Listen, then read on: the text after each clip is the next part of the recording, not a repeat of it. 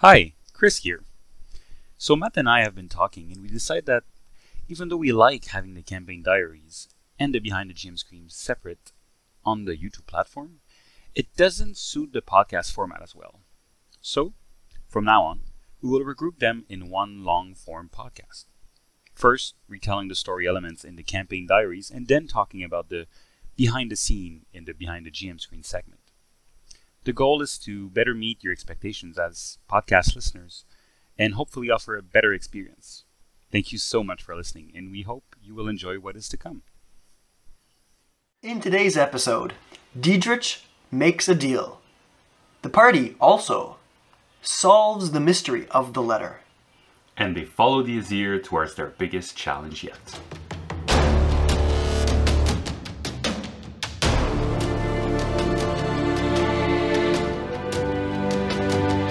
I am Chris. And I'm Matt. Welcome to Roleplay Chat.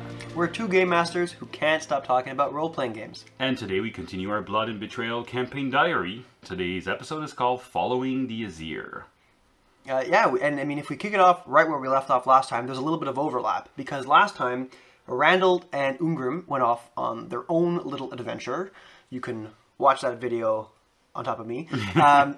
Called A Daring Excursion. Yeah, it was pretty fun. It was an improvised session. But the rest of the party was busy doing other things while that was going on. Mm-hmm. So while those two were off exploring the Brass Keep, Ludolf was busy doing things that he probably didn't want to be doing.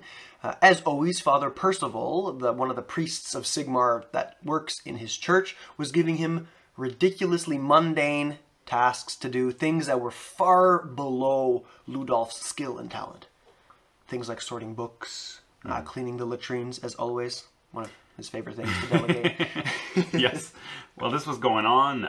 Otis spent a little bit of time with Ungrim at the last drop, but at one point during the week that went between last game and today's episode, if you want, at one point Otis just disappears, kind of mysteriously, saying he has things to do elsewhere in the city. Yeah, obviously Diedrich accompanied Ludolf to the Temple of Sigmar and spent a lot of time there.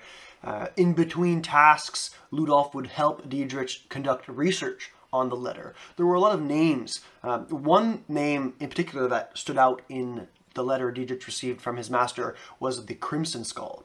They did a lot of research and actually found out that the Crimson Skull was a group with very little information on them. Mm-hmm. But one thing that they found was that they were able to successfully summon a demon and imprison it somewhere. Yes, and it was related to the chaos god Khorne. So that's pretty much where they are at this point. Mm-hmm. And also, something interesting that Diedrich did by the end of this week, he wanted information on this, again, Crimson Skull, and figured maybe I should ask someone. And they had seen in the shadow someone that was known to have a lot of contacts and information. Mm-hmm. Someone called Wemmer Wooten at the last drop, a bar that they often go to, especially Ungrim and Randall and Otis. Yeah, and Diedrich was very interested by this individual. He was kind of introduced to him as this information broker, someone who would do anything to get information. Information is power. And to Diedrich, this resonated with him as well. You know, as a blue wizard, information about the future was almost like a currency. It was something that was very valuable.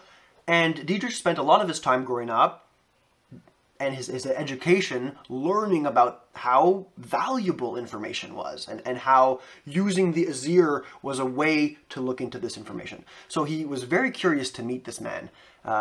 Was a little bit shocked at how rough around the edges he seemed, but he was kind of oozing with this kind of, not power's the wrong word, but this confidence. You know, his confidence about nothing's going on that I don't know about, kind of thing. You know, that was kind of the way he appeared to be.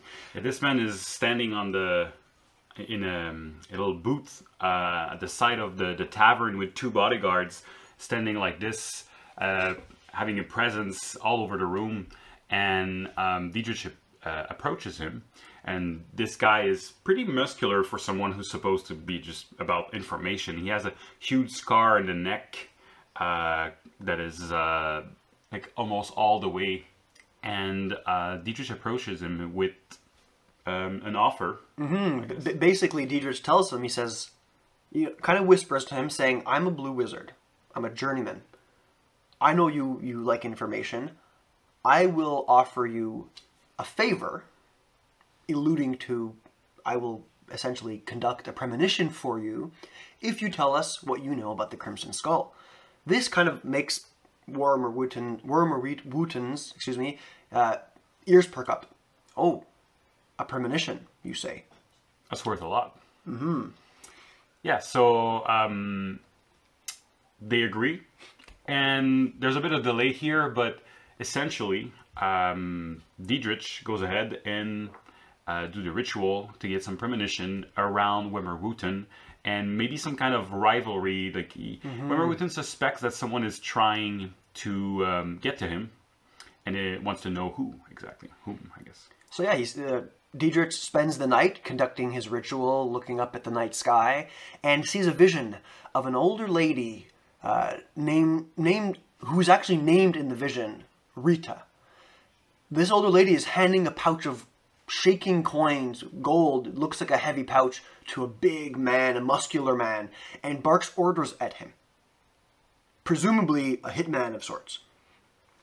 The next morning, Dietrich returns to meet with Wimmerwooten and gives him this information. Tells him from start to finish about what he saw in his premonition. And for the record, blue wizards always must tell the entire truth of their premonitions if they are to tell anything about them at all. Yeah, they can be, they cannot lie about it, but they can be cryptic if they want. Dietrich hasn't figured this out yet. Yeah. And Wimmerwooten in exchange offers information. He's like, I don't know anything about the Crimson Skull for sure, but what I've learned is that there is an Ulrich priest that was found dead with some kind of a skull marking on his person. The group investigates a little bit and eventually have access to the body through our clever positioning.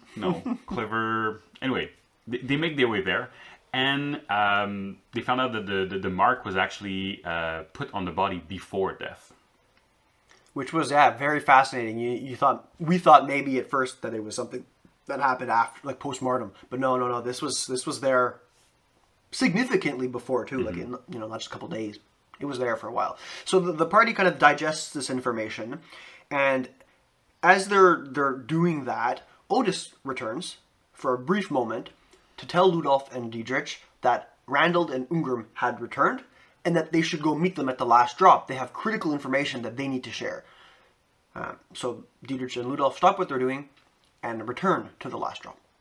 So as they meet Ungrim and Randall, Ungrim and Randall are very excited to show their new finding, and they produce a flask of what they call Stardust. They're like, we got Stardust. And people are, what is Stardust? What are you talking about? Yeah. And they explain the adventure and the mithril and the greenskins and everything that you can find in the Daring Excursion Blood and Betrayal campaign diary.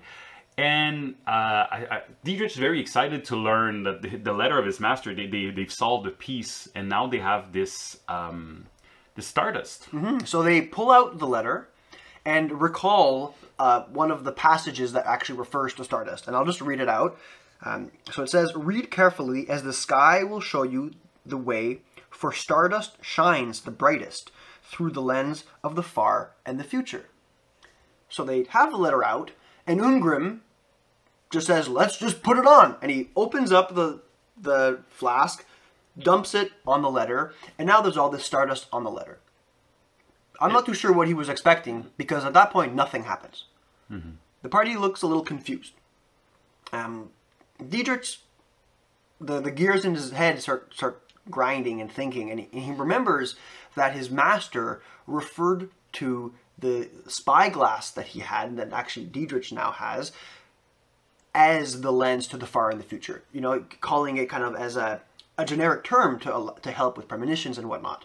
So it made Dietrich think, let's see what happens if I look at the letter with my spyglass. So he pulls it out and sees through that the stardust actually shines brightest at certain spot on the letter. And looking at it through the spyglass, it actually focuses and creates a pattern, almost a skylight. And he recognized some constellation and the specific positioning. Dietrich is like, I can actually work with that and geolocate that sky. So that's kind of like the specialty of blue magic, is knowing the sky and using it to channel their power. So he's like, oh, we basically have a location now. Yeah, so they pull out a map, they discuss, and they figure out that their next target or their next destination is about 7 days travel from where they are. So they spend the night, they rest, they get all the supplies they need, and the next morning they hit the road. Yes, so they leave and they have a chariot with some equipment on it, right? Yeah, they have a chariot. The one thing that is missing, though, is Otis. Yeah. Yet again, Otis is nowhere to be found. He's apparently dealing with some business that he has to attend to in the city. So the party's traveling along the road. Otis isn't there. They're assuming he's working on the things that he was working on before. In their chariot, on the main road, they encounter a bridge that has been knocked down. They struggle to get over it, but they manage to do so without really losing anything. And then camp for the night. Yes. So the group starts resting for the night, and they found kind of a abandoned house, and they're guarding, like they have their the rotations and whatnot. Yeah. And at one point, they hear someone coming up the stairs because they're on the second floor of this house, and apparently it's a gang of scavengers from. They hear them talk, and it's about like just gathering the leftovers from people running away from the war and the danger.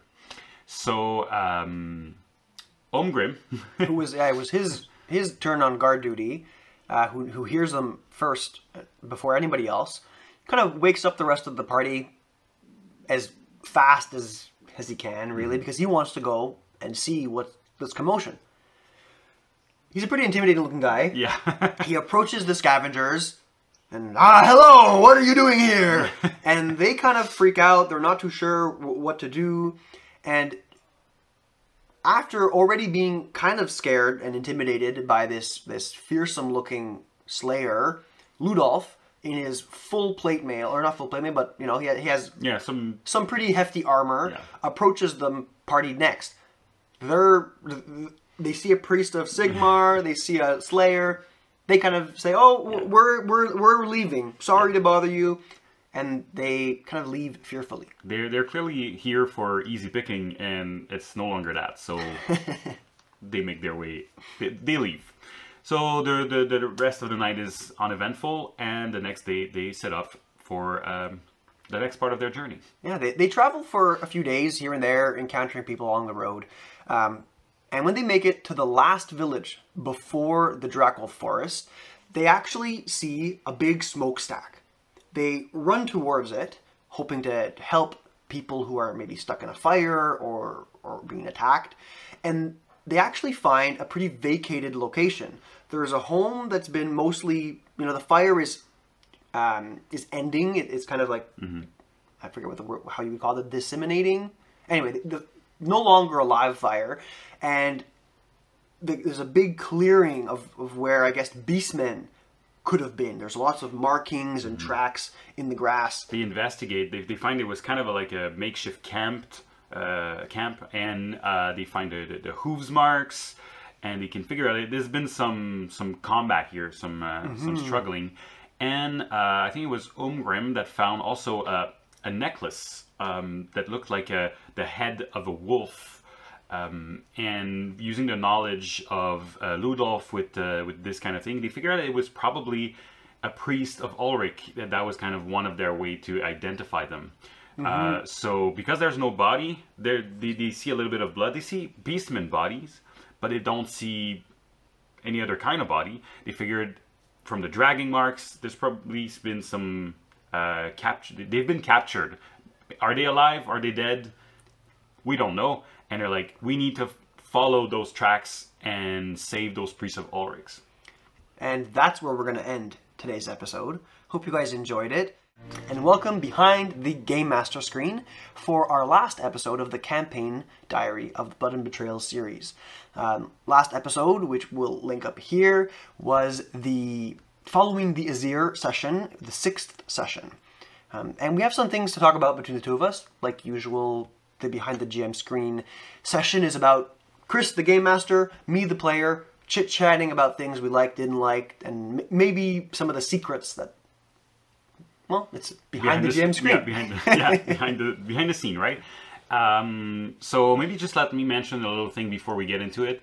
The episode is called Following the Azyr. We didn't really say what Azyr was. Azyr is the name of the blue magic, which is in the Mithril, the Stardust, that was kind of like creating the map. Just, we forgot to mention it. It's done. Now you know. Now you know. So one thing that was interesting to me is how Dietrich went to see Wimmer Wooten, because I designed him to be this mysterious guy that was possibly like a fence or something with contact information. I didn't have really like anything specific in mind, but you seemed to like grab on and wanted to go talk to him. So what was your process? What did you like? Yeah, well, I mean, he definitely seemed like a pretty neat NPC. Obviously, you know, he's maybe like a criminal boss lord type of, you know, that was kind of the vibe that he gave off. And when you mentioned that he was an information broker of sorts, it really ticked something off in my head as a player. You know, at this point as a player, I had started considering how to make Dietrich experience new things and evolve. I was really trying to question Dietrich's development, and actually, I think it came close to, or a little bit before, I actually approached you and a few of the other players asking you, like, how can I make Dietrich grow more? So I saw this as like maybe the start to that questioning that I was having kind of within myself as a player. How can I make Dietrich grow? And I saw this gentleman, information broker, blue magic is information. Let's see where this goes. It was neat. I'm not sure I could say whether or not it informed me too much. I think maybe it was my first step into having Dietrich interact with maybe someone that was a little less than like a legal person. You know what I mean? Not academic, like not a... Is that what you mean? Oh, not legal in terms of like... Yeah, it's in the gray area of morality, I guess, because you gave information to someone that may do something bad with it. Exactly. You know, like I don't know this guy's motives too much. He seems like someone who's kind of on the other side of the law. And I think that was maybe what opened the door to future things that Dietrich decided to do. I know this is usually full of spoilers, but I don't think this is the time or place to talk about the things that Dietrich is doing after kind of live. But I think that Wimmer Wooten played a critical part in at least opening the doors to Dietrich's development. I don't know if you think. I think it's right, and I love it when players grab something, because initially I would say Wimmer Wooten because he's more of in a criminal background. I intended him more like a guide, but for Otis. I see. Right? Because Otis was more aligned to it. So it's very interesting when when a player takes an NPC in a different way that I expected, and after that I can play with expectations and stuff like that, and Wimmer Wooten becomes somewhat central to guiding the players in the future. Yeah, and I think this usually happens, right? When people, I mean, me as a player, especially in this campaign, when you start to develop this strong relationship with a character, especially one as powerful as Wimmer Wooten, you kind of tend to return to them. You know, you have not that you can get perks, but almost. Yeah, and at this point, and for a while, Wimmer Wooten is so you don't. I tried to make it so that you don't know if he's actually gonna like backstab you, or if he's like good or bad, or he's really like neutral, right? It's for his gain, and when you ask for a favor, it's like, okay, well, what do I get? What do I get? And usually it's either you give me money or better information, right? And Dietrich has a specific Yeah, it skill set. lined up with Dietrich's skill set, so I saw it as like a perfect opportunity to explore this relationship, and it worked out well. I think it was fun. Yeah. I have a question for you too, Chris, and it's more about what happened at the end of the episode, Okay. where we were traveling a lot. I know when I game master, travel and making travel interesting is something that I tend to focus, or lately I've been focusing a lot on. Can you talk a little bit about the process that you use, especially in this episode? There were a few things with the chariot and the bandits, or the scavengers. It kind of spoke to me as almost as an interrupt, something we talk about in our last roleplay chat video. You can click up here if you want. Yes. Traveling for me is hard because I don't like to give players what they expect, and when you go for a 7-day trial, 7-day travel, thing, yeah. You expect challenges, but if I don't put anything, it's not interesting, right? So I try to come up with things that I can afterward, like obvious things that I can try to tweak. The chariot thing was an interrupt. It was mostly to make sure you have a decision between carrying this piece of equipment or leaving it there, and carrying it could have repercussion because it could be dragged in the water, you could be attacked. So I didn't put any attack because I figured you'd probably be expecting it. So it was just a little small thing, and to be honest, I didn't know how you were going to solve it. And I think we carried it. You took it right? apart, yeah, and then moved it, and then put it back all together. We wasted a lot of time. Yeah, it was a lot of time, but like that's part of the game. Sometimes it's a different level of interesting. But I saw somewhere someone said, how do you keep your players busy for 2 hours? And it's like, give them a door that's closed and see what happens. yeah. Sometimes yeah. Anyway, so that was one of them. The other one was the scavenger. That was probably my main interrupt, and for me, it was playing with the fact that you don't have to fight every combat. Because at this point, I felt like there was something in front of you. You would usually fight hide, it. especially Umgrim. So it was for me a way to show that you don't have to fight everything. Because I knew the scavengers were there for easy picking and would leave pretty much. If they see your party, they're not gonna fight it. They weren't strong at all. And Umgrim was on duty, so I thought Umgrim would just charge in and start destroying people. And that would have been okay. And you would probably have gotten more stuff. I see. But at the same time, it gives maybe some kind of morality where I'm sure Randall would have been like, why are we killing random people, yeah. right? They're just looking for themselves, trying to survive in this world. And Otis is no better. He steals stuff all the time. So it was a way to challenge the morality of the group. But it turns out, just with some intimidation, they went away, and that's also, for me, it's also helps bring the story forward as we're judging, we have a morality of not killing just everybody. So again, it was playing with the expectation that the bandits won't just attack you because why would they attack you? They just want stuff. Yeah, that's kind of neat. And you know what, I'm glad that you say that, because it certainly added this layer, right? It added a layer to the world where, to me, this was telling me as a player, like, look, there's people that have been displaced, basically refugees, doing everything they can to get what they need. And it kind of painted this this lens, this color to the landscape that we were traveling through that kind of stuck with us for the rest of the travel. Obviously, you told us that we were in war-torn lands, but seeing like the face of the people that this affected helped to paint that. I don't know if that was intentional or not, but it definitely added to the exposition, storytelling elements. Yeah. When there's a possible encounter that is social or combat, it's good to represent the world of the surrounding or just be linked to the plot. Obviously, there's random encounters. There's going to be one next week that are just random, but it's a good way to make the travel interesting. We were saying travel, right? It's to make it relevant to what's happening in the general story. Yeah. So I think that's probably covers that, right? Yeah, and I mean, and especially because we just did the interrupts video, it becomes really obvious to me now that those were interrupts. And interrupts have a really good place in travel. Like, I feel like it's a very natural place for them to live. All right, what do we want to talk about next? Maybe. So the letter, I was pretty happy about the letter. I think at this point you had it for like 3 games. 3 or 4 games. Yeah, and I think at this point, I mean, me as a person started to figure out this letter pretty well.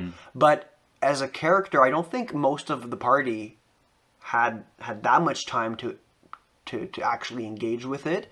So I think this was the first time that we interact with it in a very concrete way. You know, we're actually pulling it out.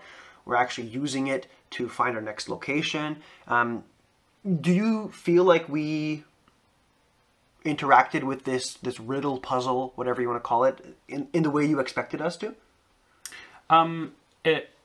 As a whole, yes. But specifically, I thought you would... So the first game I gave it to... Well, when you received it, you looked at it, was like, okay, did some check on it, and then you put it on the back burner and dealt with the other things. Yeah. And I thought you'd be more always looking like, okay, this happened, how does it refer to the letter? How does it refer to the letter? Okay. So for instance, when you got back Blackblade, it was... he was mentioned in the letter. I thought probably you kind of did the link there, but I'm not sure everybody did, because your letter was in your like character pack. Yeah, right? yeah. So that was a bit worried, and that game I remember being like, okay, today guys, you're dealing with the letter. Like, I want you to deal with the letter. And actually, when you say that, part of the reason Diedrich didn't openly talk about the letter very much with the rest of the party is because I remember when he revealed himself to everyone in the sewers, he got kind of mixed, like, the party wasn't exactly happy to find this out. They weren't mad about it, but some of the characters said things like, "Oh, like, can we really trust him?" So I found myself unsure of how Diedrich should react, and I think my gut instinct was like, well, maybe I should keep this a little close to my chest. Question for you. Now, with the experience of what we went through, would you do the same thing as a player? Like, I know that you could justify the same thing, but would you be more open with it to try to involve other players, or would you still be playing your character in a way that is more sheltered, I guess? I mean, I think I would have probably... We're getting better at role-playing together, especially about things that are kind of like meaty situations. So I think I would have taken the opportunity to have like a one-on-one situation where I talk to someone and be like, why you guys give me the cold shoulder? Why aren't you... Like, I'm here to help. Like, I would have had that opportunity to engage with someone, to be able to have a better reaction to the situation. Okay. You know what I mean? Like, I think I took a few of those small comments that might have been said in a roleplay, like intended as roleplay stuff. And I said like, ooh, okay, I'm going to roleplay Diedrich's reaction to myself, which is the wrong move. I should have roleplayed that in a public space to allow for the rest of the party to confirm or deny those feelings. Yeah, I think that's great, and that's something very interesting, because I won't explain in detail because I'm running another game for other people, and there's something that happened where I asked the player, how do you feel about it? Like, make sure you know how your character feels about the situation, and he solved it. And after the game, he was like, "Oh, it's fun. I rationalize how my character was okay with this, but did not engage anybody with it." So that's the thing. It connects with where you're saying, like, it's not only you explaining it to yourself, but it's then showing it through an interaction with someone else, and that's where role play really it definitely shines, and it's a learning curve, right? Like, in the moment, had you asked me if I had done that properly, I probably would have said yes. And it was like, it's just we're getting better, right? Yeah.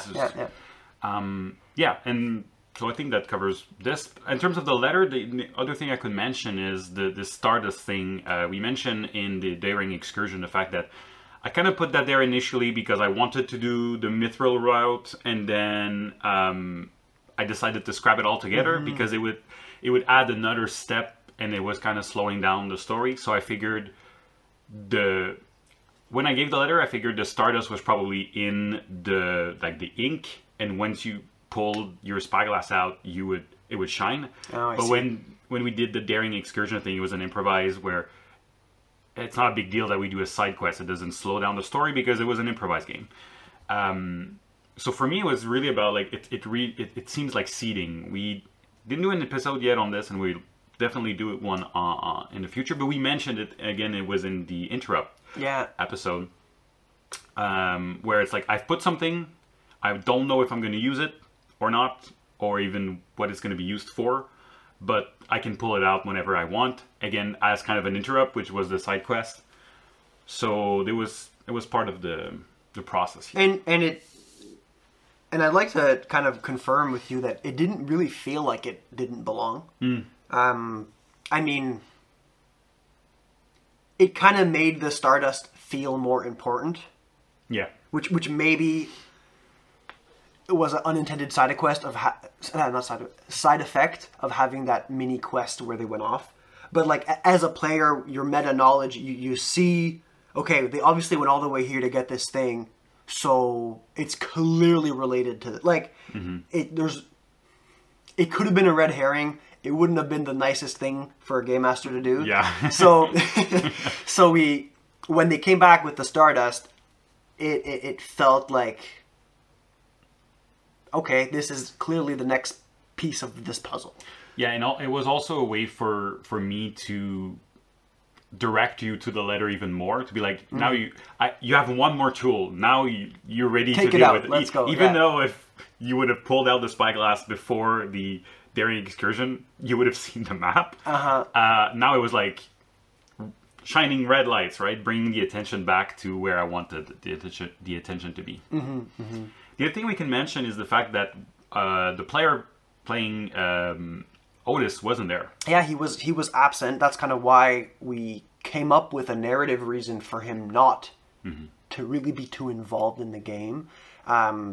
Did he talk to you about that? Like, did he say, I want to go and do a secret mission? No, actually, I figured I would just say, okay, he disappears. Otis is kind of this mysterious guy too. And in my head, because he was going to miss a couple, like he missed a couple of games. So I would always know what Otis was doing in parallel. And I figured once he comes back, I will talk to him, be like, this is the idea I have for you not being there, like Otis not being there for those games. Are you okay with it? Do you want to change it? That's basically what I do. When we skip a week, or when we a week in gameplay, I mean, when a player's not there, I come up with a reason that I can link to the story, and I usually tell the players, are you okay with it? If you want to change something, tell me. We'll change it and I'll make it work. Yeah. And that's one of the solutions we talked about actually when we discussed in one of our previous episodes about player absences as being one of the better solutions, right? Yeah, one of the solution is making sure it makes sense in the story and not this disappear, reappear act that doesn't have any meaning. So you'll see that once Otis shows up again, it actually elevates his character, creates even more of his backstory, and it's actually very helpful to the rest of the campaign. So I think that's everything for today. If you guys have questions that you wanted to reach out to us with, you can always contact us on Twitter. That is at roll_play_chat. Or we have an email. It's contact@roleplaychat@gmail.com, and we encourage you to comment below directly, and we'll get in touch. Yeah, I hope you guys enjoyed the episode. We're coming up close to the end of the first season of the Blood and Betrayal campaign diaries, so we're hoping you're enjoying these, and we're hoping you're going to enjoy the kind of the big finale, let's call it that. So until next time, that's everything for today. That's all, Matt. Let's call it a chat.